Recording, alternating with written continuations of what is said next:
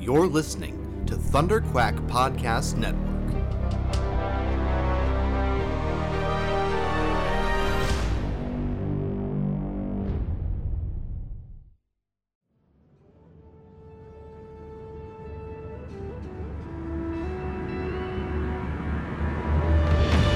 From across the stars, Commanders Michael Cohen, Matthew Krenke, and their ragtag crew are here to bring you stories of adventure and excitement from a galaxy far, far away. Get ready for tales of merciless bounty hunters, courageous heroes, and sinister villains from the core worlds to the outer rim and beyond.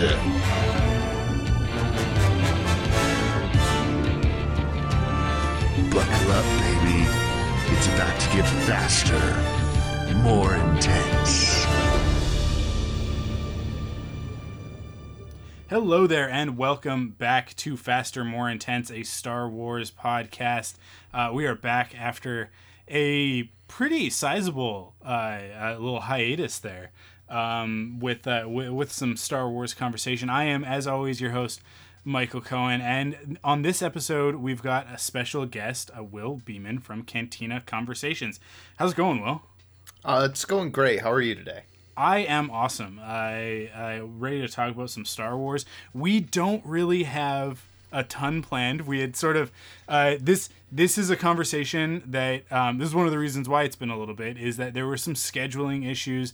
Not just you, Will. It was like I had like 3 weeks in a row where stuff just didn't go right, where other people couldn't or weren't feeling well, and then there was a week where I had to cancel. Like, it was just one thing after another. But we're back. It was actually kind of nice to have a little bit of a break. But we're in the lead up to the Mandalorian. We got that sneak peek during Monday Night Football, and we were like, when I messaged you, I'm like, hey man, you want to come on this week and we'll talk about that Mando sneak peek? And you were like, yeah, sure. And I was like, this will be good. We'll have a little bit of meat to talk about. And then they release it. And look, I'm not one of the people who was like, this is going to be incredible. They're going to show us Boba Fett, and they're going to show us Ahsoka, and they're going to show Ezra, and they're going to show Thrawn, and they're going to show Kylo Ren. And it's going to, like, because there were people online who were like, man, this is going to be the greatest trailer of all time. And it's like, no, it's a TV spot during Monday Night Football. It's going to be 30 seconds tops. But I was hoping that we'd get something with a little, it's not that it doesn't have substance, but it was really just almost like extensions of half of the scenes from the trailer that we got a few weeks ago. So it was kind of like, okay, there's something there. There's a little bit there, but it's not a full episode. This does not make. So we're going to kind of just like free flow it. Will, you and I, we've never really talked before, other than some light social media interaction, right. Mostly on the Kind of Funny Facebook page or Facebook group, because we're both fans of Kind of Funny and the handsome young men over there at Kind of Funny. So really, I think we're just gonna get to know each other. This is okay. It's kind of like internet Star Wars friend dating. That's right. Is there like speed rounds and everything too? Yeah. 'Cause yeah. By the end of this episode, I'll ask you the question of whether or not you want to have another Star Wars conversation with me, and we can take it from there. Yeah. Cool. But you are a Star Wars podcaster. You have your own Star Wars podcast. Yes, I am. I tell people a little bit about your Star Wars podcast before we get into. Okay. Well, my show's called the Cantina Conversations, and it's one that I started with my two Canadian friends, DJ and Jackson. And I approached them, I think it was right after Star Wars Celebration for The Last Jedi. And I said, hey, I'm really looking into getting into Star Wars, just a Star Wars specific podcast, because I used to be a co-host of a podcast called The Game Chair for a while, and that covered like video games, movies, TVs, and everything. But then the people I did that with got jobs, those losers. So they weren't able to record with me anymore. So I was left without a podcast for a while. And I knew if I ever returned to the podcasting game, I wanted to just do a Star Wars focused show. So I started it with them, and we went through like all the films and some Star Wars episodes and stuff, and then I got a different job.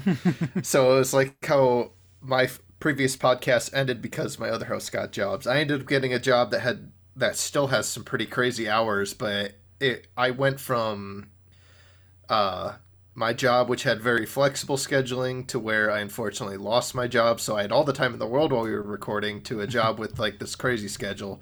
So we had to go on hiatus for a while.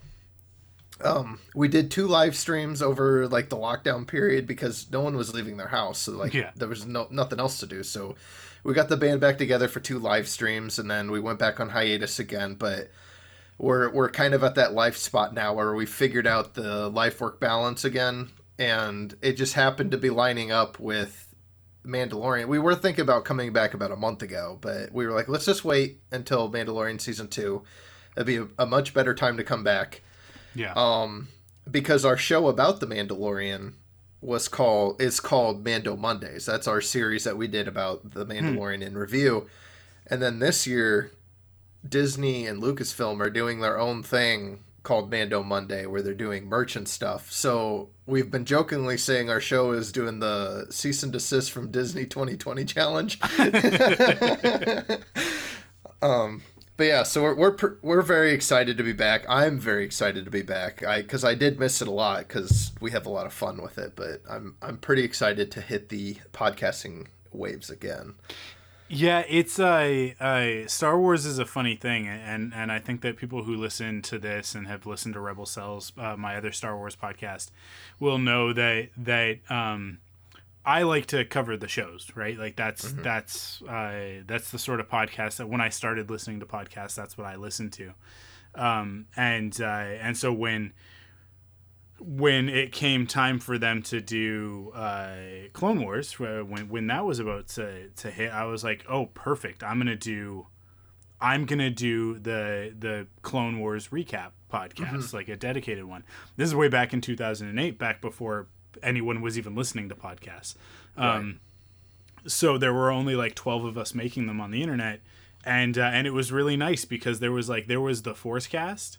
And there were like a handful of other Star Wars podcasts, but I was the first one to do that, like dedicated. We're just going to talk about like a recap of each episode of the Clone Wars. And then my co-host Matt, he joined me in season 2. And we've kind of just covered the animated stuff since then. And then last year with Mando, we spun this show out, Faster, More Intense, specifically to cover the live action content, because Rebel Cells is dedicated to the animated content.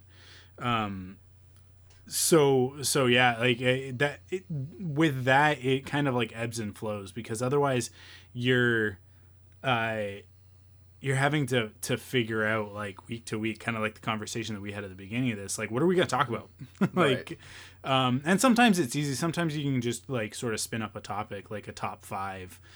Who are your top 5 favorite droids or something like that, which you can have some fun conversations from.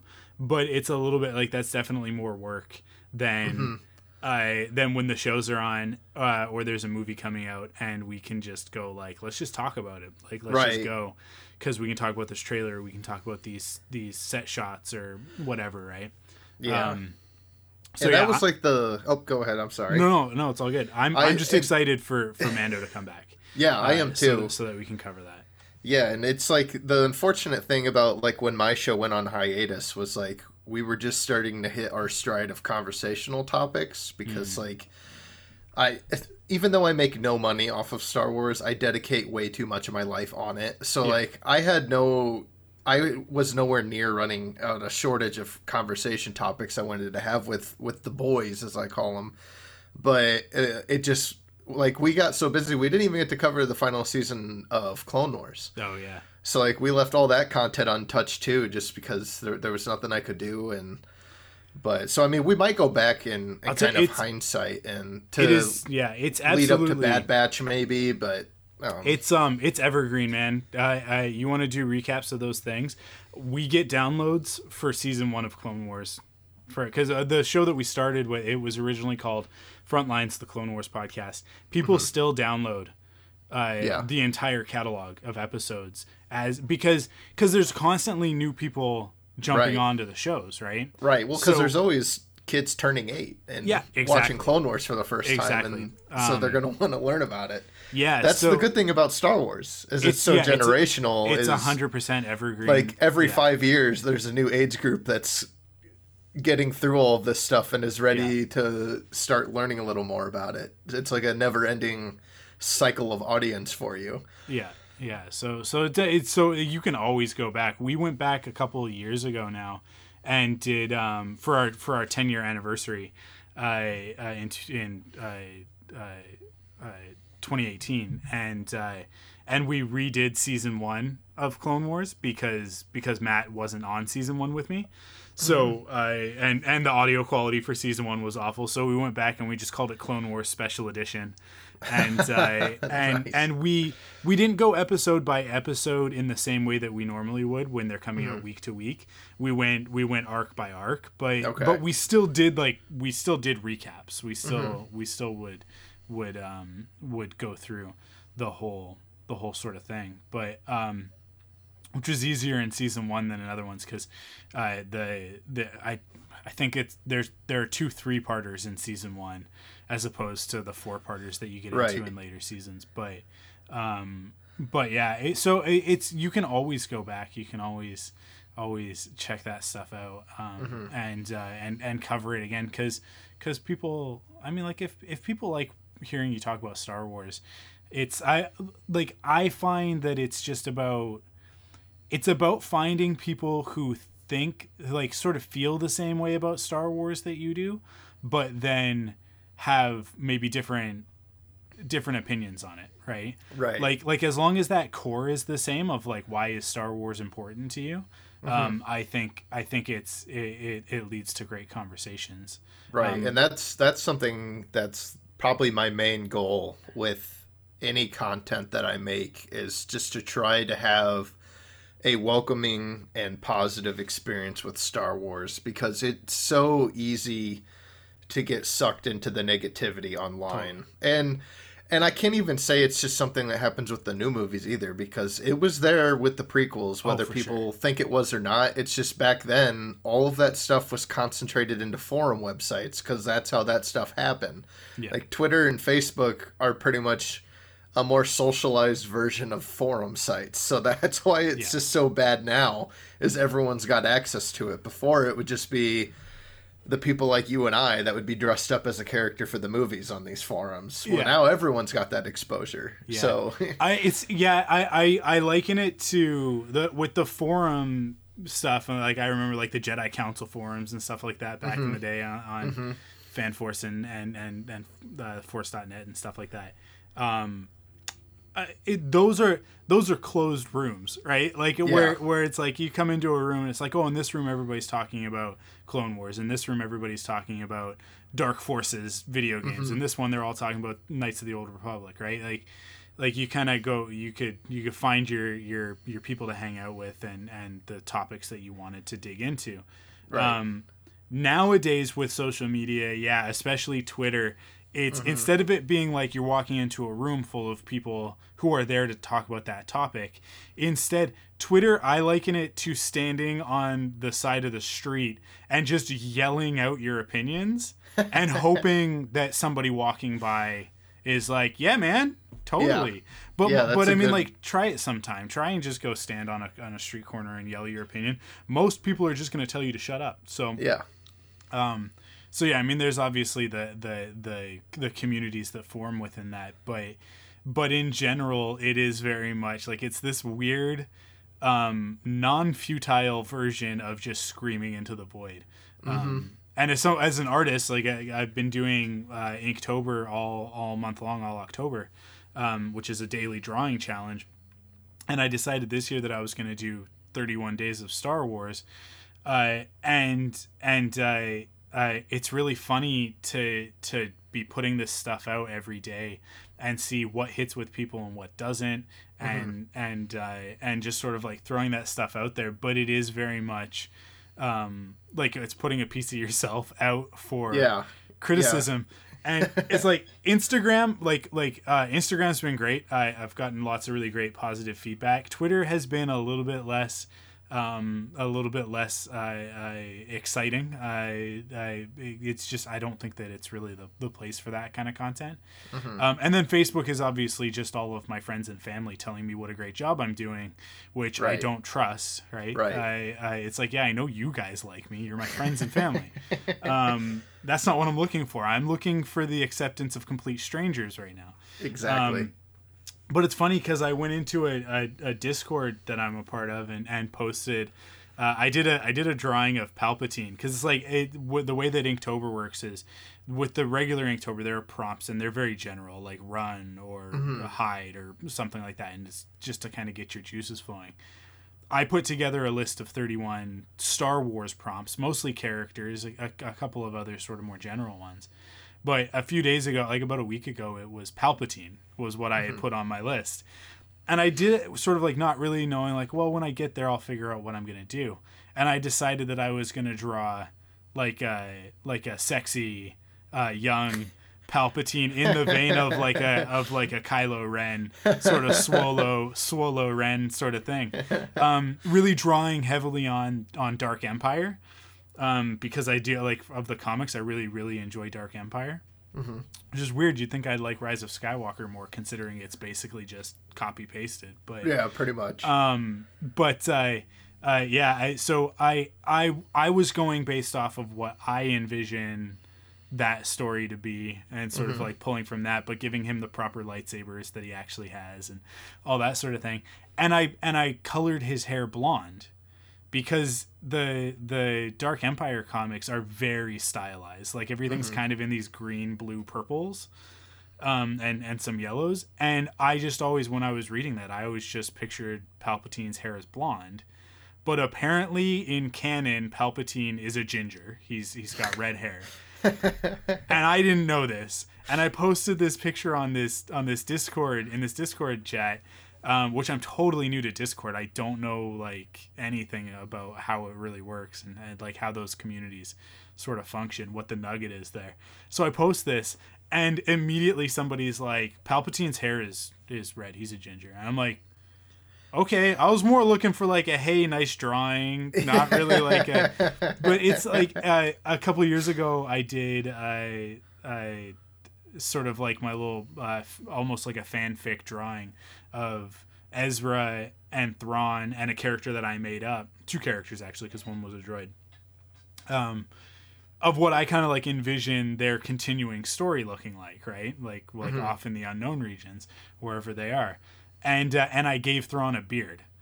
And I was like, yeah, Thrawn looks awesome with a beard. He looks like real. Everyone looks dashing, better with a beard. Right? Totally. I can't grow one, but I would look a lot better if I had one. But I was thinking in like that Pierce Brosnan, Grand Admiral Thrawn sort of look, and I was thinking just like that sharp pointed beard sort of thing, giving him like a nice Will Riker, and immediately like people came out of nowhere and were like, don't you know that Chiss can't grow facial hair? And I was like, no, I didn't know that. That's that's a really dumb piece of Star Wars trivia that you've just given me. I as far as I'm concerned, Chiss can grow facial hair. It's just the one Chiss that we actually know about that's actually part of canon doesn't have a beard. But it drives me nuts because that's how the Star Wars community can be. So yeah, sometimes you get the real big canon nerds. Yeah, which is why I need to catch up though and read the Thrawn Ascendancy, that new book, because that I guess explores the world of the Chiss pretty in depth. And yeah, it's kind of the first thing to really go into. A lot of the hyperbole is saying it's like Game of Thrones level deep. I know it's not that deep, but I hear it's pretty exploratory for what we've gotten. So I am pretty stoked to read that at some point. I just can't do Zahn. I just can't do it. I just can't do it. His writing he's a little fantastical with his writing. He just like I hated Thrawn for a long time. I just thought that the character was awful. Although one of my favorite Star Wars characters comes from his books, from the Thrawn trilogy. Gilad Pellaeon is one of my favorite characters, but Admiral Pellaeon didn't become one of my favorite characters until New Jedi Order, when he took the Imperial Remnant and was like, everybody stop, the Yuuzhan Vong are a bigger threat. We need to ally with the New Republic and stop fighting them. And he was like the voice of reason. I was like, yeah, go for it, Gilad. Like, and he became a hero. He was like the first Imperial that I was like, oh, I get it. Like, some of these guys are actually, like, they see themselves as the good guys. They're not all Tarkin and Vader and Palpatine, right? Like, some of them are actually just, some of them have a moral compass after all. Yeah, they're just career military men, and like, like that comes with its own sort of moral quandary. But it's called Star Wars, so let's just go with it. But yeah, But the way that Thrawn was written, I can remember reading. What's the first one? Is it Heir to the Empire? I think it's Heir to the Empire. Yeah. Are you talking about Old Thrawn or New Thrawn? Old Thrawn. Old Thrawn's Heir. Yeah, and reading through it, and every time Thrawn like does something quote unquote strategic, they're just like, oh yeah, remember that time when he was playing chess with Gilad, and it's like, and he was like 10 steps ahead of him. Yeah, he's 10 steps ahead of Luke Skywalker. And you're like, how? He's never met Luke Skywalker. How does he know what Luke Skywalker is going to do? How does he know what Han Solo's going to do? Han Solo doesn't know what Han Solo's going to do. Right. That's kind of the point. And so, like, I think I made it about halfway through Air and was like, nah, I'm done. I can't, because I just hate that Deus Ex Machina bad guy of like he just like that he has all of the knowledge that the author has, right? And because it's almost a fanfic sort of thing of like a self-insert element of or it's like if I was the bad guy, this is who he would be. and the thing that's crazy about it is that like it's not a bad idea for a villain to be able to be 10 steps ahead of everybody at all times. It's what makes Palpatine such a great villain. But Palpatine has the benefit of an in-universe explanation for how he can be. And it's also the fulcrum, pun intended, I guess, on which his story turns in Return of the Jedi, where it's like he thinks he's always been 10 steps ahead, but the one thing that he couldn't account for was the one thing he's never understood, which is love, right? Like it was Vader's love for his son, Anakin's love for his son. So it's like you establish that Palpatine has this foresight because the point is that you're going to pull that rug out from under him. And it's like, as much as he thinks, he can see into the future, we go back to what Yoda says in Empire, it's always in motion is the future, right? So there's like, you're playing with the themes with that. With Thrawn, I always found that people love him because he's a bad guy who is always, a few steps ahead. And I never finished those books. So I'm sure that he gets his comeuppance in the end and all that sort of thing. But it wasn't until Rebels that a room full of very skilled writers put a little bit more thought into Grand Admiral Thrawn. And we're like sitting in his office and seeing the art on the walls and stuff, and he's actually studying the characters, right? And because he's coming in season 3, it's like we actually know these characters really well, and we're discovering things about them as he does. And so it's like you're like it's serving a purpose within the story. It's not just him being able to go, I know where you're going to be before you're going to be there, and that's why I'm going to put these interditer cruisers there, right? It's like like he actually, like, you see it, you see the thought process, right? And so it's at that point that I'm like, okay, that's cool. Like that so he became a favorite character, not a favorite character, but a character that I appreciate throughout the course of Star Wars Rebels. But then I tried to read I listened to the audiobooks, but to do one of the what was it? I think it was Allegiance, the one that's that he's teamed up with Anakin. It takes place during the Clone Wars and and I think in between A New Hope and Empire, or maybe it's right before. It's like right before Rebels. Oh yeah, the third book like leads up to I guess it can't. his final episodes of Rebels. Yeah, that's right. Yeah. And so you've got the story of like he's working with Anakin in the past, and then he's working with Vader in the future, and you get like you slowly get the idea that like, oh, Thrawn's figured it out. Thrawn is one of the only people who knows that Anakin is Vader, and but he kind of like never really tips his hand. I don't know, maybe he does at the end. I never finished that one either.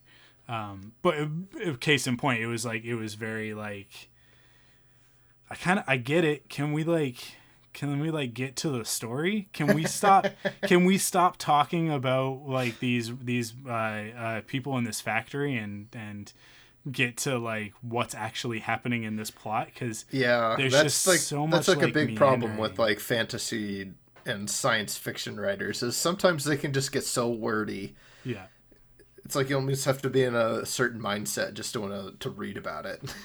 Yeah, like they get so into their own idea or world building that you're like, that's why. And I get it though. That's like that's their world. That's their bread and butter. So totally. I get why they're setting it up so much. And so many people, that's what they come to something like Star Wars for. Right. But like my favorite Star Wars novels are the Brian Daley Han Solo Adventures, which is some of the earliest Star Wars stuff there is. Yeah. And I still feel like it's never really been done that well. Because those stories, it's like, yeah, there's world building in it that's incidental, that's part of the plot, but the stories are really about the characters, and it's really about like the forward momentum of the action, which to me, like, that's what Star Wars is, right? Like we're always constantly moving, right? I'm still trying to find a new book that writes Han as well as that trilogy did. Yeah. Like the closest I think I've gotten so far was I read Most Wanted, that came out, that Ray Carson wrote. It came out to tie into the Solo movie. Yeah. And I read it before seeing the movie, and that book is fantastic. I think it's probably the one I recommend all the time about new canon, because it's so underappreciated. Because she nailed Han in that book. Last Shot is also, I think, really, really good. Although, like, you're jumping around between all the time periods, so it's got kind of a different vibe. Yeah. And you spend a lot of time with Lando, because I really find like there's some good Han stuff in there, but I find that story is really about Lando. It's a Lando story, yeah. But yeah, I found that Han was written really well in that as well. But I haven't read Most Wanted, so I'll have to check that out. Yeah, that's very good. Like those Brian Daley, like that's why I love Solo so much, because Solo is just one of those books. But the great thing about it is got all those Easter eggs from it too. It isn't one of those books, but if you told me, oh, this is adapted from one that never got published, I'd be like, yep, nope, yep, that makes sense. That totally jives. It has the same sort of like pace and humor, and it's got the same Han. I think in the Star Wars Celebration in Chicago in 2019, I think I met your doppelganger in line to get Sam Witwer's autograph, because there was a guy that was next to me in line when we were waiting, and he was talking about how Solo was his all-time favorite Star Wars film because it was like an adaptation of those books, and he was just going into such great detail on it. And I was just thinking, I was like, I read those when I was a child. I still have them. Yeah. But I haven't reread them since. And I was like, how do you remember those so specifically? It's like, that's impressive, man. They're also adapted into comics. So like that's because they were newspaper strip comics, I think. So I don't know if all three of them got adapted eventually, but I know that Star's End definitely did. But yeah, like those, I love the adventure vibe of it, right? And I find like that's why I think I gravitate to Rebels so much as well, because Rebels has a lot of that same DNA, that very like pulp adventure, week to week serial feel to it. That's when I think Star Wars is its strongest to me. Like I always say, I like my Star Wars to be fun. Yeah. Which is why, like, out of like the movies I like more than the others, it almost just boils down to the ones that I'm like having the most fun with while I watch them. Totally. Yeah. And I think that's one of the biggest things that the sequel trilogy, and I think especially Rogue One, just completely blow past in a lot of ways. Like there is some fun stuff in The Force Awakens and Last Jedi, and the first third of Rise of Skywalker is very fun. And that's the part of Rise of Skywalker that I really like. Like everything up until she blows up the Chewbacca ship, right? Like until we think that she's killed Chewie. Like everything up until that point, it's like, oh, we're on a fun adventure with these characters. Finally, at last, all three of them together. Chewie's there, BB-8. It would have been nice if R2 was there, but with 3PO and everything. And some of 3PO's best moments in the entire saga are on Pisana.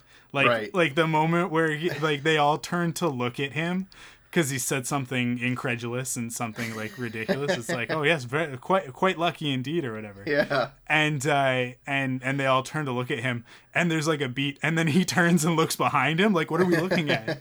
It's so. And then when they get sucked into the sinking sands, and Poe is like, Finn, Ray, and he's like, oh, I'm. You didn't say my name, but I'm also okay. You're like, man, 3PO, you're so good.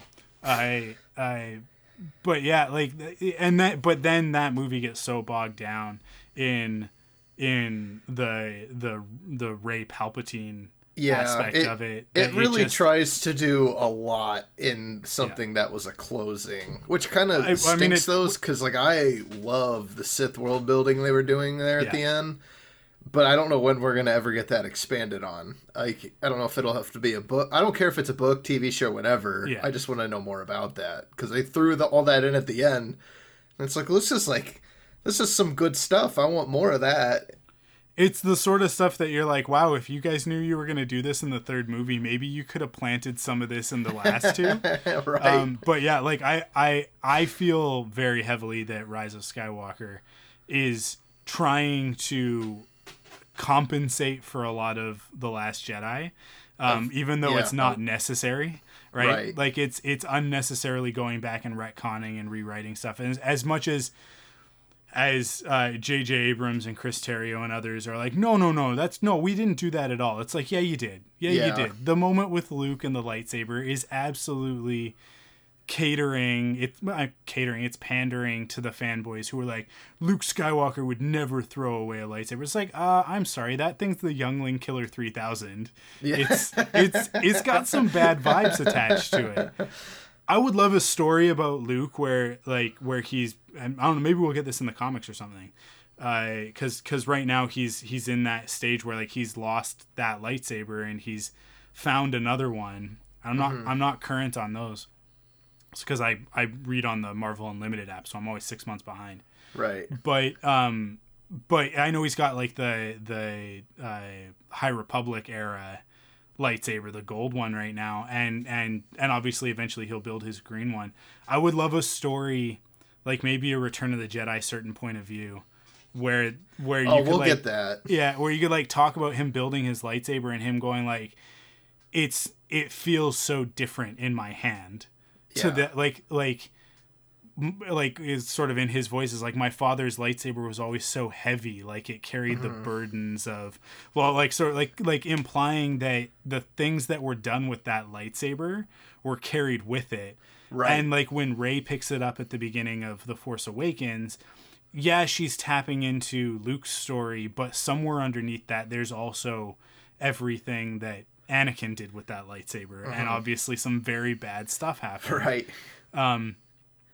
So yeah, it's like Luke putting his hands back on that lightsaber again after decades of it being gone from his life, and from him turning his back on the Jedi entirely. It's like to touch that lightsaber again would be inviting back in all of those feelings. So it's like, of course he would toss it behind him and be like, I want nothing to do with this. I want nothing to do with the Jedi. I want nothing to do with the galaxy. Yeah, like, which is, I think is always funny though, is like, I don't like The Last Jedi as much as like most people, but I love Luke's story. Yeah. Like, but that's just because Luke is the OG. You can't beat him. And that's like, to me, that's the crux of people who like The Last Jedi and people who don't. The people who don't have a preconceived notion of who Luke Skywalker is that doesn't mesh with that story. Right. They wanted the action figure moment. Yeah. Where he's running around killing everyone with his lightsaber, saving the day, but like we got like a complex moral story about his journey instead. Well, so I mean he still fought the battle. Yeah. Just on a different playing field. He fought it mentally, not physically. Well, and exactly in the same way that Obi-Wan does. And can you imagine if the prequels had come out first and you had all of these stories of Obi-Wan Kenobi going out and being the Jedi that I think everybody wants to see Luke Skywalker be, right? Anakin and Obi-Wan have those adventures in the Clone Wars 100%. And then you come into A New Hope, like let's say there's a 20-year gap in there, and then you tell the story in A New Hope, and he's like, I don't like to fight. Right. I don't want to do that anymore. And all you get to see him do in that movie is slice a guy's arm off and then die at the hands of Darth Vader, right? In a very weak lightsaber. I love that lightsaber battle, but like in a very like slow pace. It is fair to call it weak. Like it's very easy to understand the style of that kind of fighting. It was very samurai film based and stuff, but like that happened over 40 years ago now. Yeah. Like we've had so many different iterations of how to make that speed up a little bit. The lightsabers had extension cords on them at the time. Like it was a whole different thing. But yeah, I mean like just it's so funny how people can go like Obi-Wan Kenobi's story is so great, and the way that he becomes the mentor and then sacrifices himself, and it's like that's exactly the same story that they put Luke on. Right. It was just like his tragedy was just a different tragedy. His failure was a different failure, right? Mm-hmm. But the broad strokes are all exactly the same. So it's funny because you'll hear people say that The Force Awakens is a carbon copy, but you'll only hear people talk about how subversive The Last Jedi is. And it's like subversive, like, no, it follows all of the rules of Star Wars, like 100%. Right. It expands and brings in Force Skyping and stuff like that, but like that's a cool new addition, though. Yeah, absolutely. Like it's still bringing something fresh. Yeah, and like I still think that The Last Jedi is the most akin, like that's more of an evolution of the tone that the prequel films had than The Force Awakens was. Yeah, I've said that a lot as well, that The Last Jedi, to me, The Last Jedi accounts for everything. Mm-hmm. Like it's the first Star Wars movie to really like bring the whole thing together. Like when we get to Canto Bight, it's like Canto Bight is just straight lifted out of the prequels. And it shows you that Rian Johnson had an appreciation for those movies as well. Right. That I don't think that J.J. Abrams, and I don't think that Colin Trevorrow would have had. I don't think that Gareth Edwards had that. I don't think that even with Solo, there's not as much of that. Although like there are references, but it's not like there isn't as much tonal stuff as there is in The Last Jedi, where it's like Rian Johnson very clearly watched all 6 movies closely, not just the 3 that he grew up with. Right. And then in my opinion, Colin Trevorrow just went like, yeah, I've seen Star Wars. I can write a Star Wars. and he just started writing a movie. Yeah, well, now he's trying to have his swan song with Jurassic World 3, so I mean, have at it. Yeah. But yeah, the sequels, I think the biggest thing is that they're just discordant, right? It's you have 3 movies with 3 very different tones, and unfortunately the characters have to be along for that ride. And so it's really hard to vibe with any one character for too long, because you're like, wait, now they're behaving in a different way. I would have loved to, once they figure out time travel or parallel universe travel, I want to go to the universe where The Last Jedi was not divisive. Yeah. I want to see what the third movie plan is in the world where that was as universally loved as the critics in Lucasfilm thought it was going to be. Yeah. Because they were so confident with that. Before that movie even released, they gave Rian Johnson a trilogy. Yeah. Yeah. Like when that was announced, I was like, they have so much faith in The Last Jedi and that it's gonna. And they had the director in the Jedi documentary. That's a special feature. That is a very brutal and honest and raw documentary that they would not have released had they known what the backlash would have been. And because Mark Hamill several times throughout that documentary is just like, I don't like this choice, but he's the director and I'm gonna do it. Yeah. So but the great thing about that documentary and it's probably, other than like the original trilogy documentaries that I've watched time and time again, Director and the Jedi is one of the ones that I love to go back to, because it is that evolution of Mark coming in, being excited, being a little bit crestfallen, and then you get to that point where Yoda shows up, and it all and somehow you see the emotion hit. Being back on that set with Frank Oz and with that Yoda puppet, everything clicks into place for him. And to me, it's like, for the movie, it's the same thing. It's like, to me, when you get to that moment with Yoda, all of a sudden Luke's journey clicks. It clicks for the character. It clicks for the audience. It's just like, I got goosebumps even thinking about that scene we're so again. upset. We're so upset seeing Luke do these things. He's almost an antagonist in a way. He certainly is to Rey, right? Which is one of the reasons why it's so weird, the way that they talk to each other in Rise of Skywalker, where it's like, you guys were never really chummy. Like, this friendly, jovial conversation is now weird. But it's like you get to see that evolution of Mark Hamill coming to terms with the story and then finally clicking and understanding, oh, that's what we're doing. Because he's in for 40 years or almost 40 years had this idea of what it would be like to return to that role, because he had the conversations with George of what that would be. And then it ended up being something different. And so just like the fans, he had to adjust to that. But I think the biggest thing is that Lucasfilm could not have predicted that Russia would decide to use social media as a way to cause division in the United States, in North America, really. And that one of the things that they would target in order to do that would be Star Wars.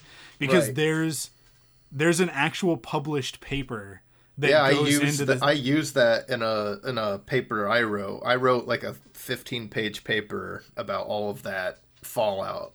Yeah. So like that was such a fascinating study to read, and it's incredible that there are, because there are still so many people, no different than politics right now, that are still going about their lives thinking that the conversation from the last really 8 years hasn't been conducted, really like composed by like essentially the KGB, right? Like that's just like that's like pulling strings, getting Americans to hate each other over stupid stuff, like, not that Star Wars is stupid, but trivial things like a space movie about about wizards and dogs that fly spaceships, right? Like I think time will be kind to The Last Jedi and The Force Awakens. I really don't know yet what time will say with The Rise of Skywalker, because that's such a cocktail of so many different so many different ideas. I think out of all the new movies,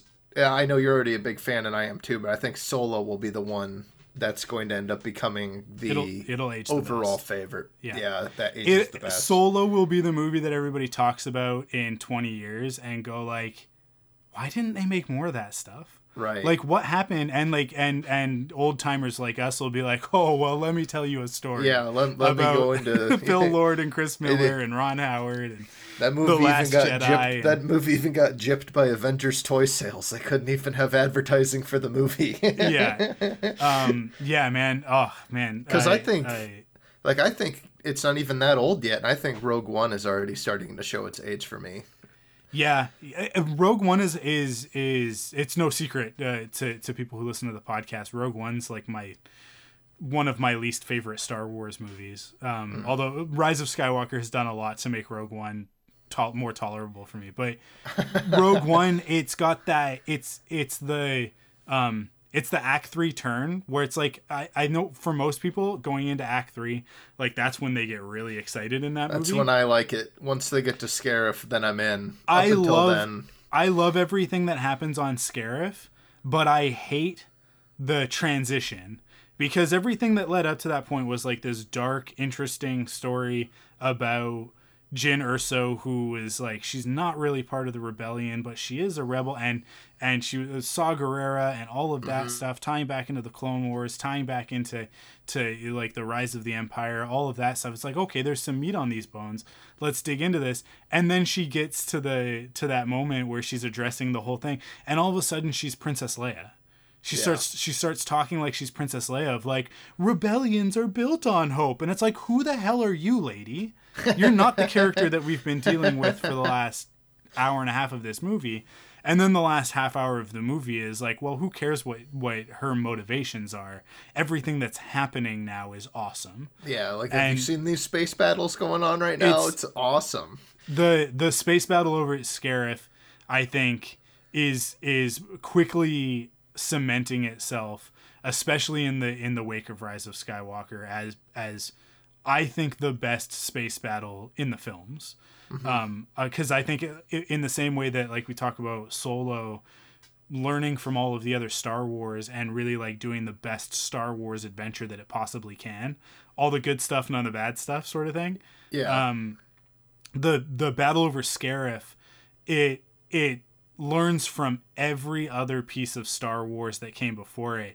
It's got all of the awesome elements from A New Hope, from Empire, from Jedi, from the prequels, even from The Force Awakens. Like, it's using the most modern technology that they had to accomplish the best space battle that I think that we've seen. And when I think about, like, it's Return of the Jedi, it's the Battle of Endor, and it's the Battle of Scarif. It's those two that it's like, no, you guys, you've got it nailed.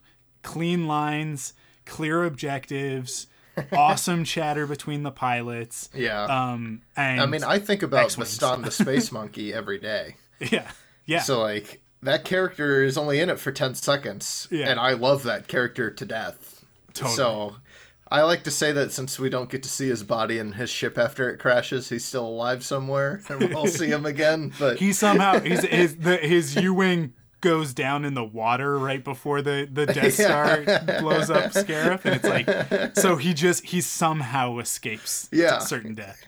If they can bring Palpatine back, they can bring back Baston the Space Monkey just for me. Somehow, Baston has returned. Absolutely. If anything will get Oscar Isaac to reprise his role as Poe Dameron, that'll be the moment, just to come in and say that line. Yeah, 100%. I'll just write it myself. That way it'll have to happen. Totally. Cool. So, talking about space battles, let's segue over to Star Wars Squadrons, which released at the beginning of the month, and was very anticipated, heavily anticipated by a lot of folks. How have you been finding Squadron so far? I really liked it. I finished the story, I don't know, I think like last weekend now at this point. I haven't tried the multiplayer yet because everyone said it's super competitive, and I'm not that good at flight sim games, so I probably will try it at some point, but I haven't decided when. But like, I really enjoyed the story though. I thought it was a lot of fun. I liked the characters. I know you said you haven't finished the story yet. So, I haven't finished the story yet. Yeah, so I won't go too far into story details, but I did like it. I like all the characters that they introduce. I always tend to go more like Republic than Imperial though. So, because like you kind of bounce between both worlds in the campaign, but I always like the Republic side a little bit more. I don't know what it is about the Imperials. I just can't get myself to sympathize for them the way that they want me to. I've only played like the because it kind of, you say it flips back and forth. So I've played the first chunk as the Republic, and then you switch over. I think you play like 2 or 3 missions as the Imperials, and then you switch back to the Republic pretty quick. And I'm still on that second segment as the Republic, so I haven't played a ton of Imperial stuff yet. But yeah, instantly I'm like, I care much less about these characters than I do about the Republic characters. Yeah. But I think it was such a mistake for them to make your character in the story not a character, right? Yeah, like to make that like a blank I think slate. that was like a side effect, basically, of making it so VR friendly. Yeah. Because like the whole navigating at the game, like when you're not in the cockpit, is just very VR focused. Totally. Like you can just tell it would be the best way to play that game is through a VR headset, which I don't have. Neither do I. So I'll tell you, like, this is the thing that has slowed me down on progressing through it is exactly that elements of it. I would have much preferred so here by contrast, because the gameplay in Squadrons I think is fantastic. I agree. It's not exactly what I want. I just want Rogue Squadron again. I want arcade. I don't want flight sim. Yeah. But it's still good. It's definitely light years beyond Battlefront. Which was my fear, was going to be like Battlefront 2's flight, which is just awful all around. Yeah, even with tuning, I never got Battlefront to fly the way that I wanted it to. And with very minimal tuning, I got Squadrons to fly the way that I wanted to with the controller. They really nailed the balance of like, it's flight simmy, but it's approachable enough where you can make it work if it's not your thing, but you can also get super deep if you want. I'll tell you, like the biggest thing that I still want is, like, I hate this move towards the throttle being on one of the sticks, especially the throttle being on the same stick as either, because you can flip it around. I have my throttle on the same one as roll. And it drives me nuts because it means that I'm constantly throttling up and down when I don't want to be, right? Like that, it needs to be in a separate spot, right? Yeah. And on a flight stick, you would have your own throttle, right? You could have a separate throttle. Which would be another probably better way of playing that game than just a controller. Because you could set it and forget it sort of thing. Or like, like when I need to punch it, I can punch it. Otherwise, I'll leave it in the center, which is where I usually want it. And occasionally I want to slow down. Very rarely do I want to slow down. I would have much preferred it being on the bottom triggers, right? On the analog triggers, like it is in Rogue Squadron 2 and on the GameCube, where it's like, if I press it down all the way, I boost. Yeah. Right? Because the GameCube had that awesome analog trigger where you could press down, down, down, and then it would click. Yeah. And the click would be like, yeah, let's go. Yeah. And it had a nice visceral feeling. And I feel like switching all my systems to engines and then punching it is definitely, it does have the right feel, but it's not as instant as I want it to be. Which in VR with a flight stick, I guarantee would be a different story, because it'd be like flick, flick, flick, and then push it forward, and now I'm going as fast as I can, and really feeling that speed from inside the cockpit. Right. But on a controller, it just doesn't work. And then having it mixed in with either your steering or your roll, it just like that doesn't work for me as well as I want it to. But that said, like it controls incredibly well, as opposed to Battlefront, which I suffered through the gameplay in Battlefront, both the space stuff and the, like, in all the story mode stuff. I gritted my teeth and I just got through it as best as I turned that thing down to easy. Yep. Which is what I thought I was going to have to do for this one, was just kind of grin and bear it and power through for the story. But I ended up having a lot of fun playing it, so that made it actually worth it. But the story in Battlefront 2 is so good. Like, I love that story. I love Iden Versio. All of those characters are so great. To the point where it's like I want them to show up in other stuff, right? Like you want those characters to have a life beyond that video game. Yeah. I would have much preferred an experience where I am in a mission, I am in a cutscene. I am in a mission, I am in a cutscene. The stop, I'm standing in the hangar, I have to mouse over this guy and listen to him just talk at me. Yeah. and then they just keep going. Sometimes they have like 4 different conversations in a row with you, and you're just like, okay. Yeah, you could tell that it was like this game changed in its production life cycle. Like, it was one thing and then it turned into another thing. And I very, very much think that this was meant to be like a 4-hour VR experience with just the story stuff. And then somebody saw it and went, you need to make this work on everything, and we need to put multiplayer in it, because how can we do this without multiplayer? Right. And so I think that the game took on a life of its own after that point. I'm glad it did, though. And like it's good.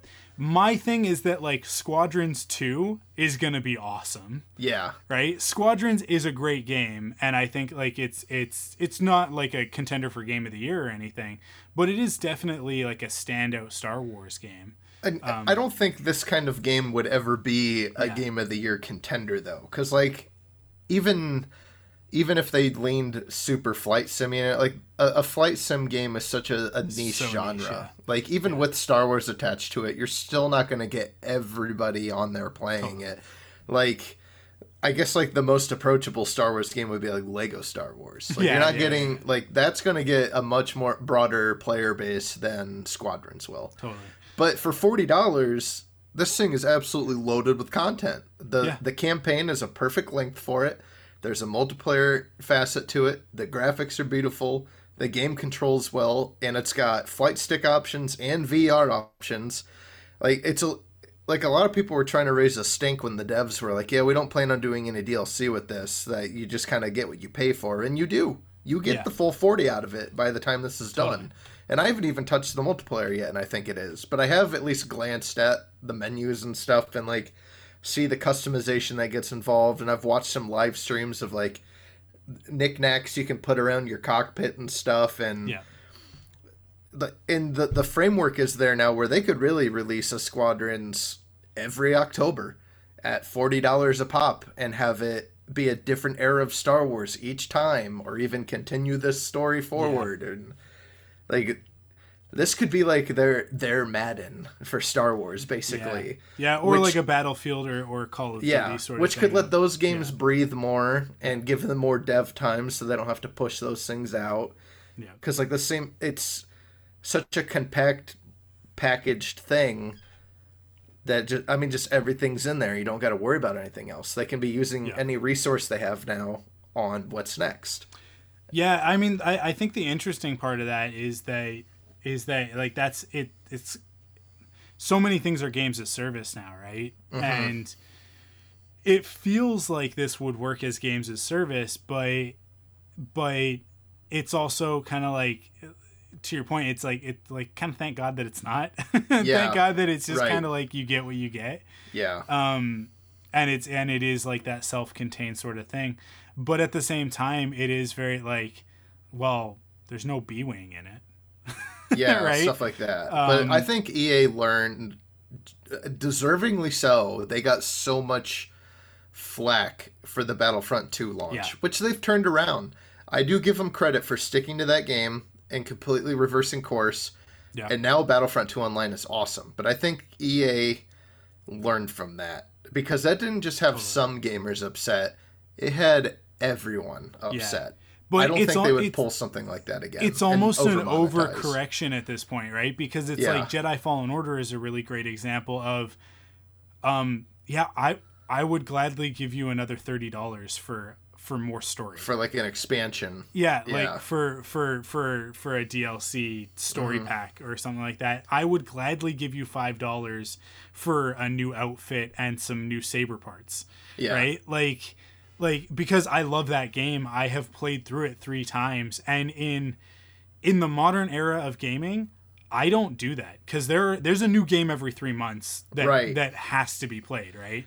Right. And like it puts like pressure on you too to even play it like that, because like that's what like with Squadrons, it's like, do I really want to dip my toe into multiplayer because like Cyberpunk's out in like just a few weeks? Yeah. So it's we got like Miles Morales and Cyberpunk are right on the horizon. Right. And you got your PS5 pre-ordered, or?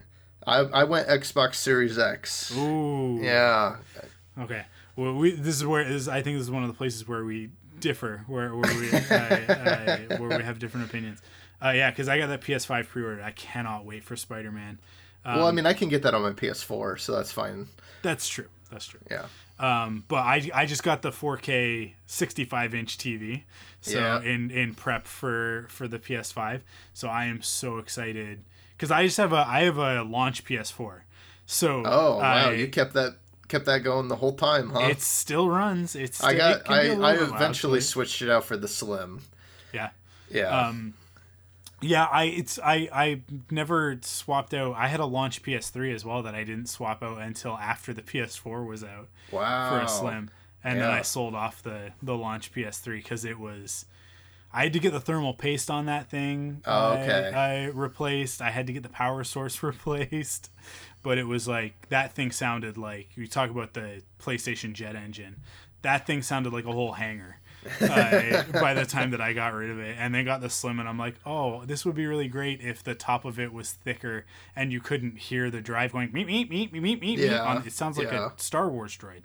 Yeah, it does. It drives me nuts, but yeah, I can't wait for the PS5 and the high def. It'll be my first experience with it, and Spider-Man was the first game that I platinumed.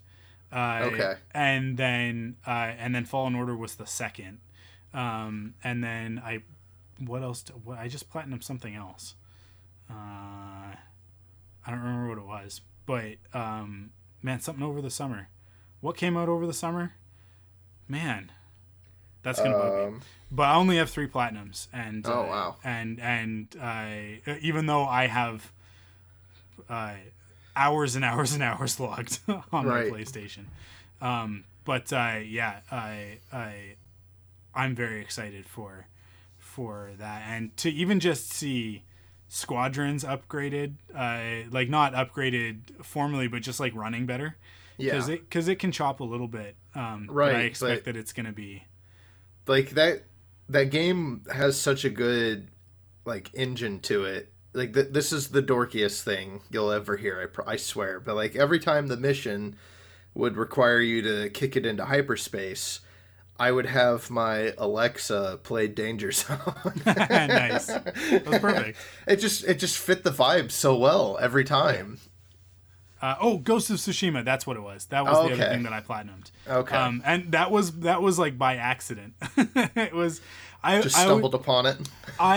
For a long time, until I platinumed Spider-Man, I actually considered it a point of pride that I don't remember what level I was at before they switched things, but I'm now at 309 is my trophy level.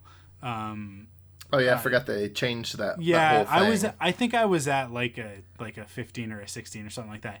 And I was always like, I always had like this point of pride that like I have a very, very respectable PlayStation trophy level, considering I don't have a single platinum, right? Because platinums are worth a lot of points or whatever, however you look at it. Because I just like I've played so much of so many games, but I've never been like a completionist. But then Spider-Man was so good. That game was awesome. I just like lived inside that game for so long, and I kept going back to it. And then by the time that the DLC was all out and I had completed all the DLC, it was like I only have like 3 trophies left to get in the main game. And so I just went in and I actually did them. And then with Fallen Order, I was like 2 trophies off. So I was like, okay, let's do it. And then with Ghost of Tsushima, I finished the story. But I did everything. I cleared the whole map first, and that before I finished the story, because I was having so much fun with that game. Yeah. And then I looked and I was like, I'm 2 trophies away. I am, and they're easy trophies. I'm just gonna go get them. It was like kicking a guy and doing something else, and I was like, easy peasy. So that's awesome. I don't know. Maybe they're just making platinums easier nowadays, but. That could be. I don't have any platinums, but no? I don't really chase after achievements and stuff like that, though. And that's the thing is that neither did I. But then it's like the other games that I've always been close with are like the Tomb Raider games and like Assassin's Creed games, I'll get a lot of trophies, but never all of, like nowhere near all of them, right? Yeah. Because Assassin's Creed games, it's like, go find 300 feathers. It's like, I'm actually not going to do that. I don't want to do any of that. Yeah, that actually sounds like it's not fun. That's an errand. That's not an achievement. Yeah, but it's funny because this stems all the way back to, now we're just talking about games in general, but right. This stems back to the X-Men Origins Wolverine tie-in, the one by Raven. Yeah, that is like, X-Men Origins Wolverine is a bad movie. You'll never get any argument from me on that. The video game is so good. I've heard that. It drives me nuts. I never played it though. That they didn't make more of them. It's so good, or at least it was at the time. It's a brawler. It probably doesn't hold up. But the reason why I didn't go after platinums is because I got so close on that game, and one of the trophies broke. Oh. And so it was like, you have to delete your save and play the game again. Like, you have to start from scratch in order to do this. And I was like, and that's a game where you're like unlocking costumes and comic book covers and blah. And I was like, nope, can't do it. Yeah. Can't do it. And I got rid of the game and was like, that's fine. I'll just be a guy who has no platinums. I'm just never doing this again. And until Spider-Man. It's funny that it was a Marvel game that turned me off of it, and then a Marvel game that brought it back for you. Brought it back, but yeah. Yeah. What are your feelings on Fallen Order? I love Fallen Order. That was a game as well, kind of like Squadrons with flight sims. It's like, I'm terrible at Soulsborne games. Yeah. Like, really bad at them. Yeah. So that these controls for Fallen Order being basically like Dark Souls light is perfect for me, because it's like, well, this game can just be my Dark Souls then. I can learn that kind of combat for this game, which is Star Wars, which works out way better for me anyway. Yeah. Because I tried playing, I think it was like Dark Souls 3 I bought when that came out, and like my brother is like pro good at those games, and he would like come over and even try and like coach me from my couch on what to do, and I would die and he'd just be like, yeah, I got nothing for you, and I'd be like, okay. so like, I loved the combat of Fallen Order. I thought it was fun, loved the story and everything about it. I love Cal as a character, and I can't wait to see what that sequel is going to end up being.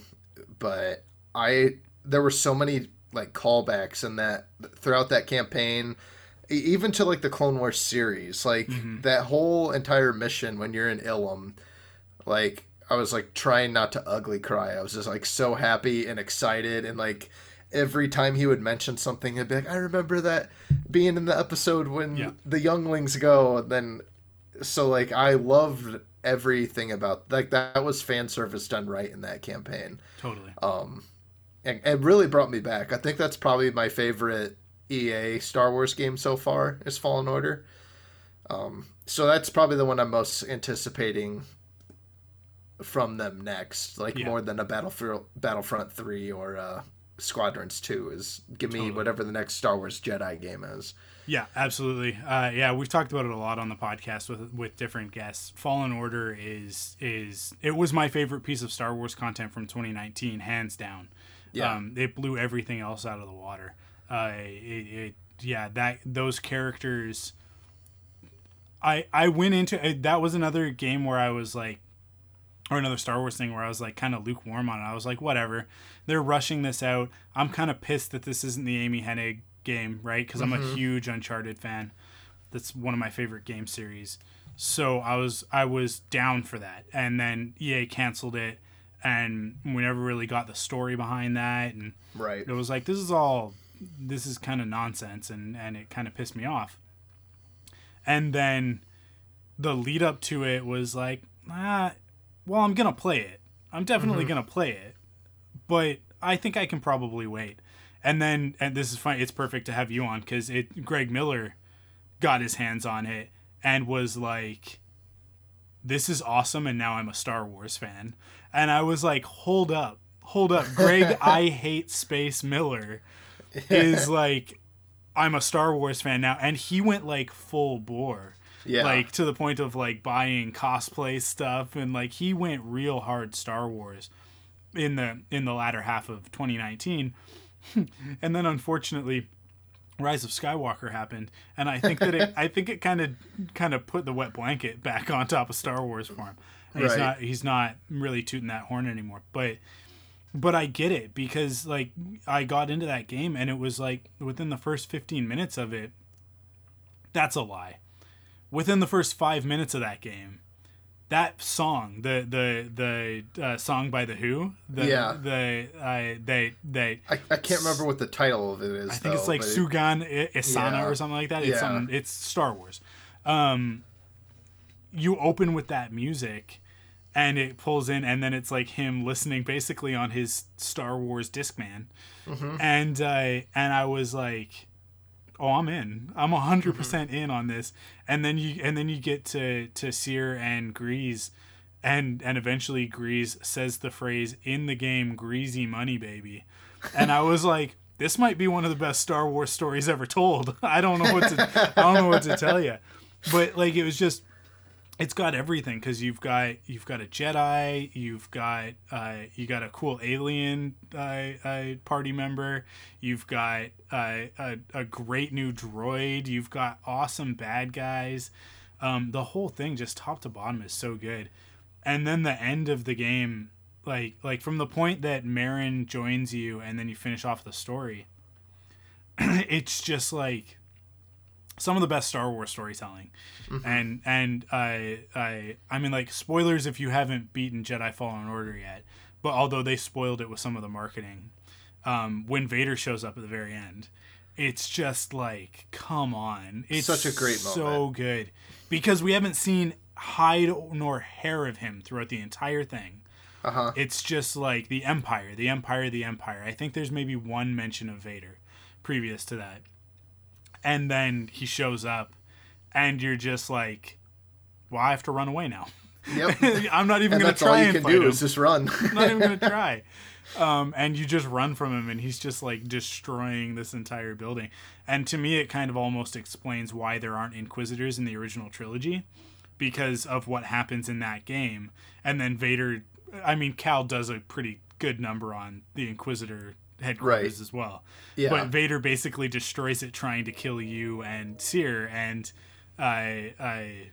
so it's like, well, that's the end of the Inquisitors, I guess. It's just whichever ones are still left, which we see in Star Wars Rebels. But yeah, my hope, hey, there's one of those trains, I heard it. Yep. My hope, and I've said this before on the podcast, is that the sequel, we will maybe like start as Cal with all of your powers and everything, and then we'll switch over to Marin, who he'll be training. Yeah.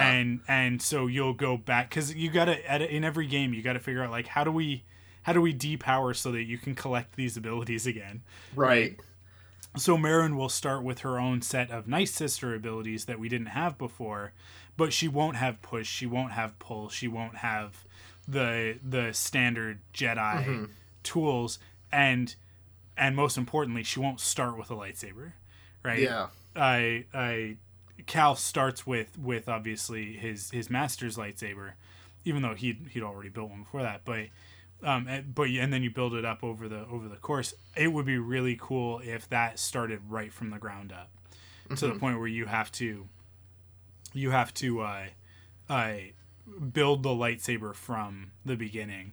And if they could almost make it a game mechanic of like, this is how a lightsaber works, and you actually have to collect the pieces, the functional pieces, not just aesthetics, but to make that a big part of the story, that Marin is on this path, on her, in like sort of her redemption story. Not that she really needs to be redeemed, but just sort of like on this path towards the light, to becoming a hero. And that's symbolized by her building her lightsaber.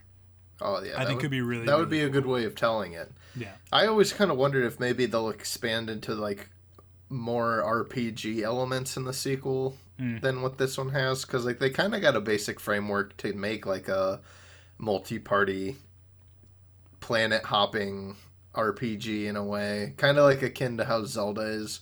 A lot of people consider Zelda to be RPG. Some people just consider it to be an action adventure. Like, you could kind of go that same route with this, where it's like a little bit larger scale, a little bit deeper RPG mechanics being borrowed in. That would give some depth that way too.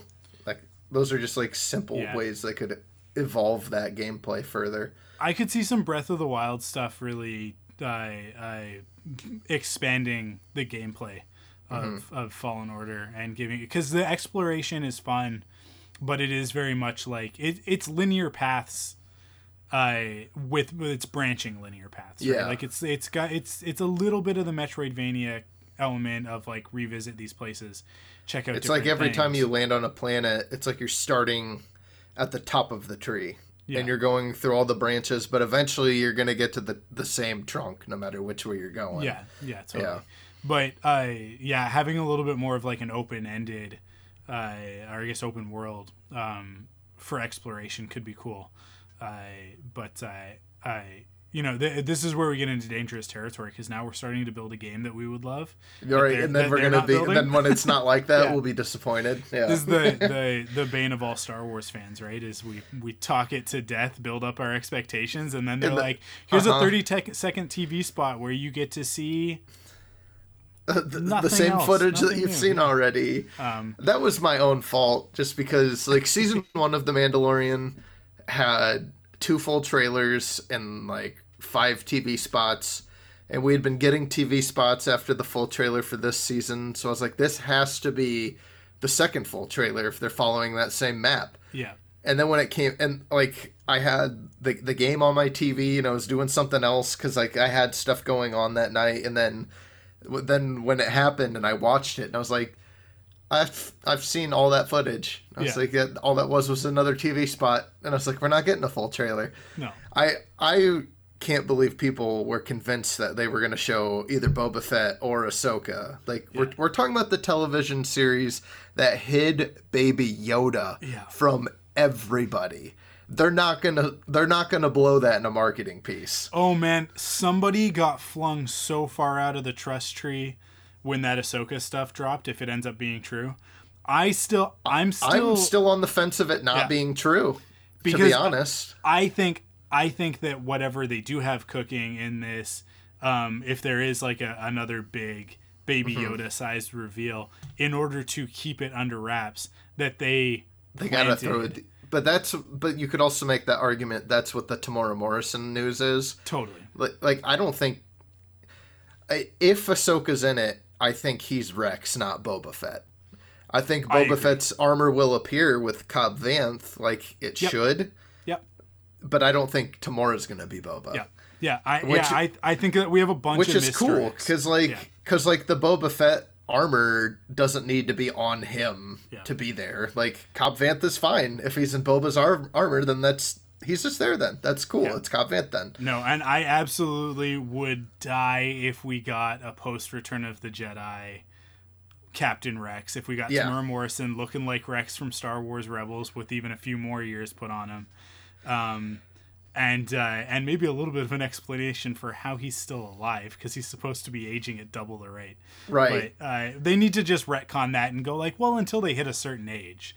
It's like it's accelerated growth until they hit like 20, and then it like ramps down and eventually like matches. I mean, I gotta give Tamora Morrison and Rosario Dawson credit, because they apparently just must not be leaving where they live ever. Yeah. Because like people don't like, if people get pictures of like Ewan McGregor and you can see his beard's growing out, then you know that he's getting ready to film. But like if like you find Tamora Morris somewhere and he's got this big white beard, and it's like, well, I know what you were. I know what you were just doing. There's no denying that one. We'll see. And the best thing is like, I love surprises.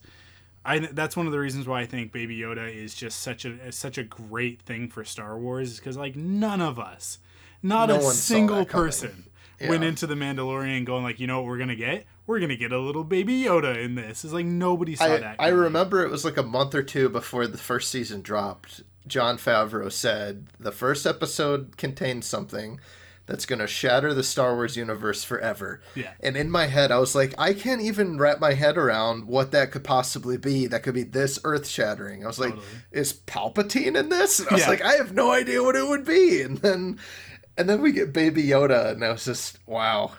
Totally. I was floored. Yeah. So yeah, I mean, like, and the bigger part of it is that, like, Dave Filoni 100% has my trust. He has earned that with Clone Wars, Rebels, and season 1 of Mandalorian. It's like he's responsible. Star Wars Rebels is my favorite Star Wars. I love Star Wars Rebels. Right? Yeah. So it's like, and that is him. Like, that's him on the screen. That's the story that he wanted to tell after he was basically. It's like Clone Wars was his Padawan period with Star Wars under George Lucas, learning how to be a Jedi, and then Star Wars Rebels is, you've been knighted, here's your first mission. And then Mandalorian is when he becomes a master, and now Jon Favreau is his Padawan, learning how to do it. It's like it follows that so perfectly. So it's like Rebels to me is just like, it's so much Dave Filoni. Just right there on the screen. It's the type of characters that he wants to tell a story about, the type of story he wants to tell. Yeah. And it just like, it so perfectly matches the kind of Star Wars that I love, where it's fun, it's for kids, it's a little bit weird at times. Like, the Bendu is about as weird as Star Wars gets, right? Yeah, and it worked. Yeah, but it all respects Star Wars, and it all... I just think it was funny, though, is...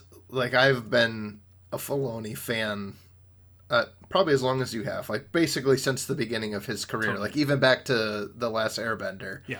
And, even like when we Disney... didn't even know we were Filoni fans. We were just like, Avatar's really good. Right. Yeah. And then, but, like, in that Disney Gallery series, it was just so obvious that they're pushing him as being like, he's going to be the guy. We're getting him there. Yeah.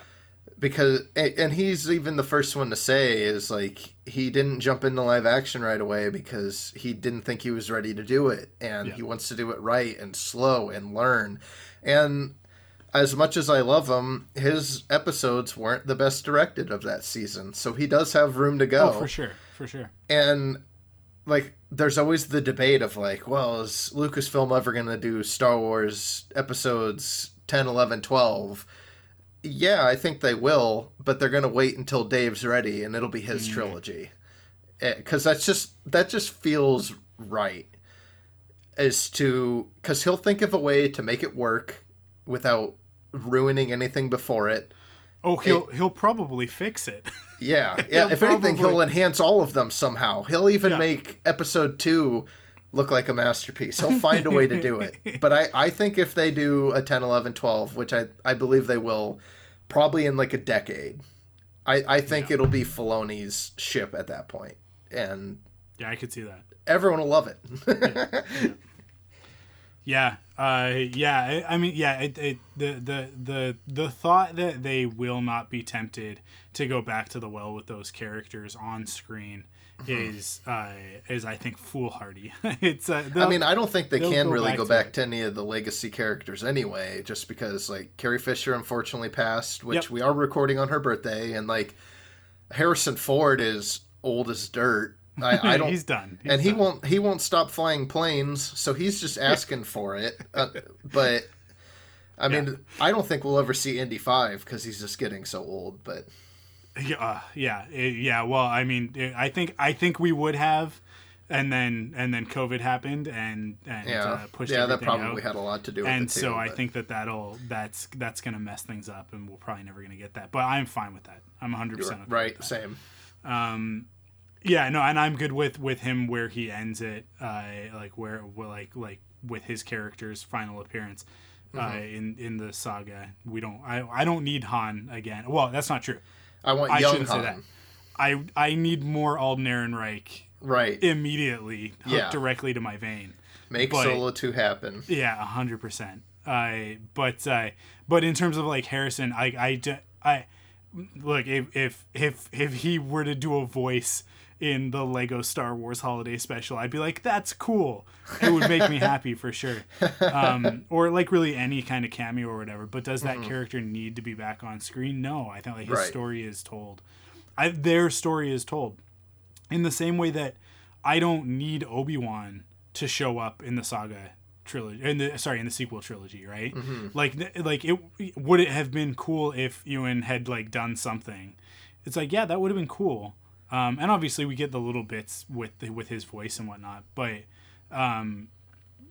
like that character's story is done, right? Like it comes to a close, especially once Luke becomes a Jedi. It's like, okay, when we see the three of them, Obi-Wan, Yoda, and Anakin on Endor as ghosts, it's like, oh, cool. Like this is their happy ending, is that everything that they suffered for and sacrificed for, it worked out. And then it turns out that none of it worked out, but that's all right. It's a different story.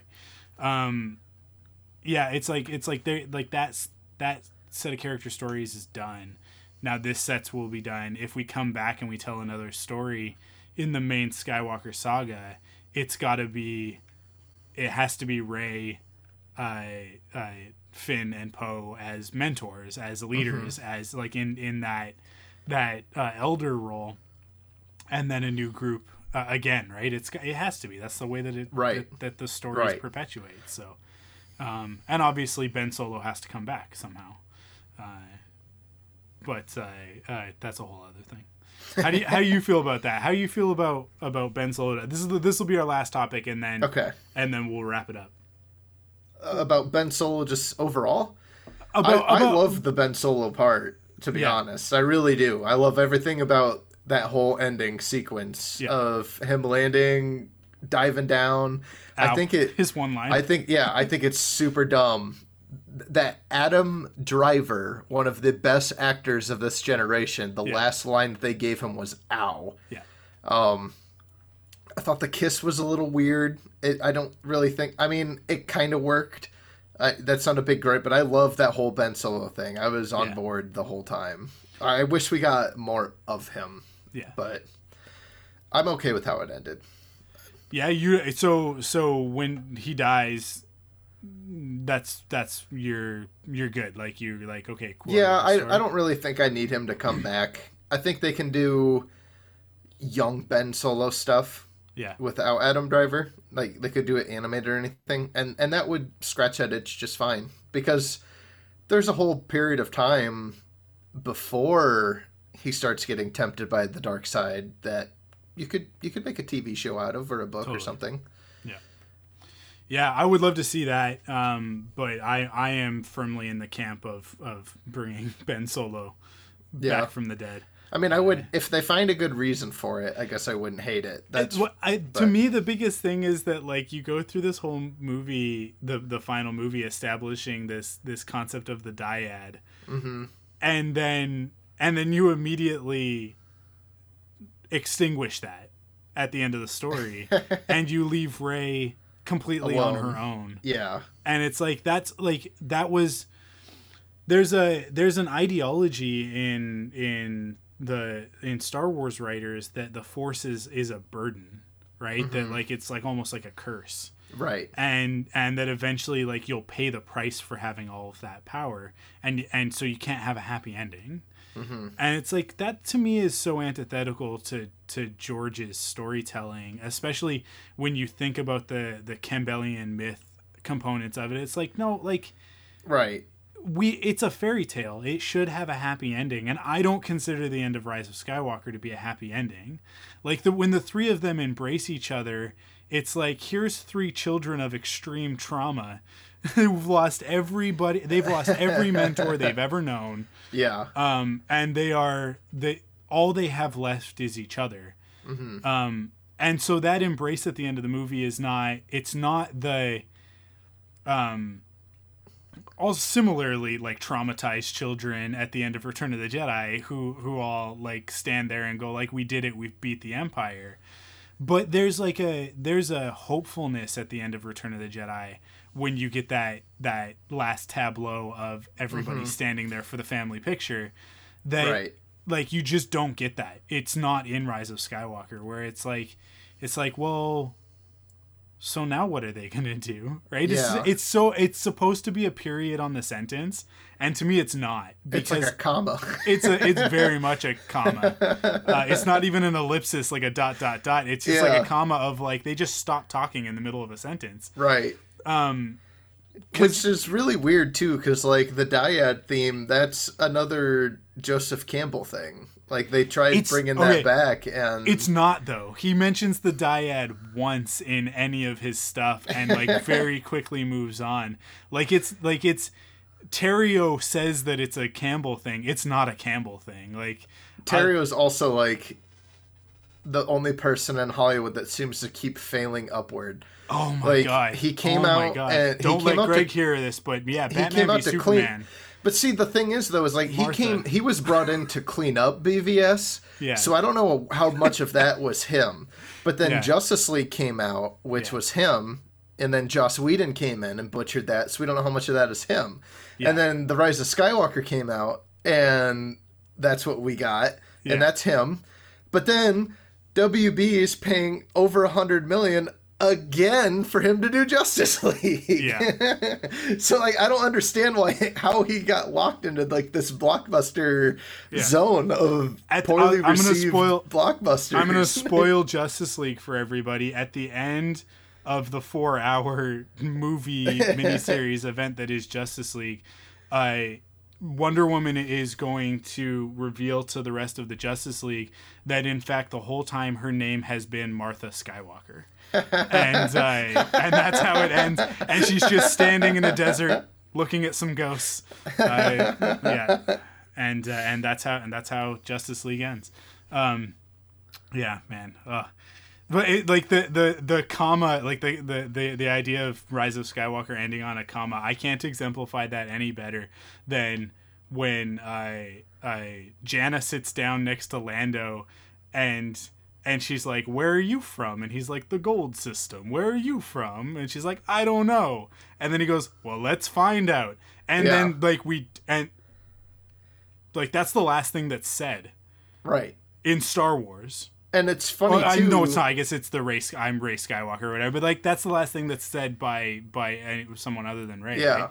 Right? That's kind of the end of the movie, and we just move on to this postscript at the end of the movie where Rey is like. And it's funny is like that moment with Lando and Janna is so like just out of place in a way, because like when I left the theater, I thought it was kind of hinting that she might be Lando's daughter. Yeah. But then when one of my friends saw it at a different time and messaged me when his movie got out, he said, "So Lando was hitting on that girl, right?"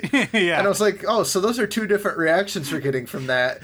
So like that's just how out of place that moment is. Many of the truths we cling to depend on our own point of view. Right? It's weird. It's so funny how it's like when they posted that thing, what was it about, like somebody posted on or not somebody, like the Star Wars account posted like, the Sith fleet were crewed by did you know that the Sith fleet was crewed by these Sith worshippers that were trained from birth to be like the perfect Sith soldier, Empire soldiers or whatever. And I think it's Elijah Wood like retweeted it like no, how would we? Like, because it's not in the movie. Right. There's no explanation for how all of these ships have people piloting them. Yeah. Like all these Star Destroyers that take 2,000 crew members apiece. Yeah. There's just no question or conversation about it whatsoever. So like when you say like, did you know? It's like, no, it's impossible to have known that unless you've read the visual dictionary, which I always have handy. It's always within arm's reach right now, so that I can be like, did you know? Right. Rise of Skywalker, this was apparently part of the story. Like I feel bad for like Pablo Hidalgo and them, because like they have to fill in those gaps that didn't need to be there, but yeah. Well, and like apparently the whole thing with Janna and Lando is a holdover from a previous version of the script, where we learn that Lando had a child. Yeah. but that kid was kidnapped by the First Order. Yeah, and that it's would like, make well, sense then. If that was the case, then why would he be like, no, I don't want to be a part of your rebellion? He would be like, he would have been in the last two movies if that were the case. Yeah. Like the second that Rey is like, Leia could use a good pilot, he would be like, I'm on my way. Like, but I the one mistake in The Last Jedi, to me, the one mistake, everything else I think is fine to exceptional. The one thing that I think was a real misstep is when Poe is like, I know who to call, and he calls Maz Kanata. It's like, why are we now establishing that Poe knows Maz Kanata? It would have made way more sense for Poe to be like, I know who we can call that can find us a code breaker, Lando Calrissian, right? Like, if anybody knows where we could find a good hacker, it would be the scoundrel himself, Lando, right? Right. And then it would have been a perfect cameo for Lando, and it would have been a perfect way to like clue him in, to bring him into the third movie, right? Because he would have been like, oh, I know exactly the guy. You go talk to this guy, right? And it would have set them off on their adventure, and we would have been like, oh, sweet, Poe knows Lando. There's a backstory there. Right. But instead, we're just like, Maz Kanata, the character from the last movie that was. Okay, like, it still makes sense. It still works, but it also bothers me she's in the same outfit that she was in the last movie. Somehow, within the span of hours, she's dealing with a labor dispute with a union or something like that. And it's but The Force Awakens just ended. Right. So it's that has never worked for me, but she continues to wear the same outfit in Rise of Skywalker. And it's super jarring to see her in Rise of Skywalker, because for that film, they went full animatronic for some reason. Yeah. So, like, you see her and you're like, okay, well, now she's a puppet. Yeah. And it's like, in the first film, she was... Okay, so you couldn't get Lupita Nyong'o back, so you just let her do her voice, but... Yeah, it's interesting. Anyways, I think we did it. I think we've talked for 99 minutes. I know. Awesome. Well, thank you so much, Will, for being on the podcast. Thank you. Good conversation. I would say that it went well. Would you say that it went well? I did. I had a great time. Okay, good. So we will do this again in the future. We'll get you on for one of these upcoming episodes of The Mandalorian. And you'll have to pull double duty at some point. I think I can make it work. Oh, man. We're asking. It's a big ask to talk about Mandalorian twice in 1 week. Right. I'm sure you'll be fine. Well, awesome. Give us a one more plug for your podcast so that everybody knows where to go grab it. It is the Cantina Conversations. We're available on all of your favorite podcast platforms, and we're also on Twitter at Cantina Convo, so you can follow us on there. Awesome. And where can people follow you specifically? You can follow me specifically on Twitter at Papa Star Wars, and then I also stream on Twitch at Papa_Star Wars. Awesome. You guys know that you can find me on Twitter and Instagram at ArkWolf, ARKWULF. I'll also give a plug for my art Instagram, which is at ArchangelWolf, ARKANGELWULF, which is just ArkWolf is just the shortened version of Archangel Wolf. And I'll just plug that specifically because I'm still in the middle of my Draw Star Wars 31 challenge, where I'm drawing a Star Wars. Drawing a pen and ink, pen and ink. I always say that. And ink and marker usually. Star Wars drawing every day, and they're all for sale. So hit me up on either Twitter or Instagram if you see one that you like and you would like to purchase it, or you know someone who would like it, because I think that they would make great Christmas gifts for Star Wars fans. So.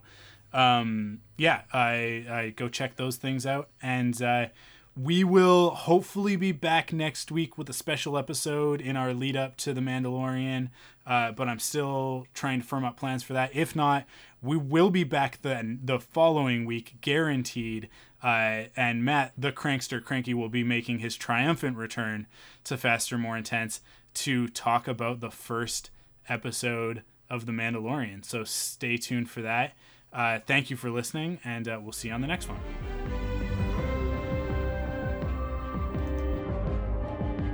You can follow us on Facebook, Twitter, and Instagram at Star Wars FMI. If you like what you hear, you can support us in two ways. First, by heading to store.thunderquack.com to pick up some merch, or by heading to patreon.com/thunderquack to kick in with your monthly pledge of support. Your pledge gets you early access, exclusive podcasts, and more. Thanks for listening, and may the Force be with you.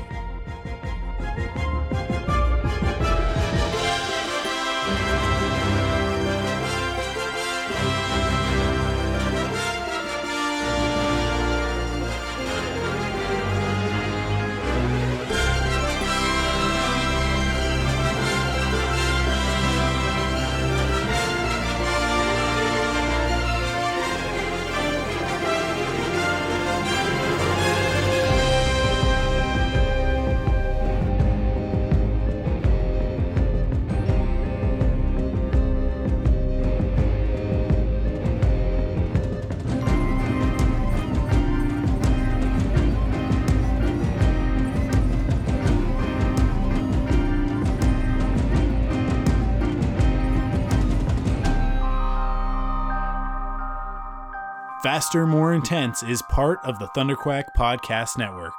Head to thunderquack.com for more great podcasts.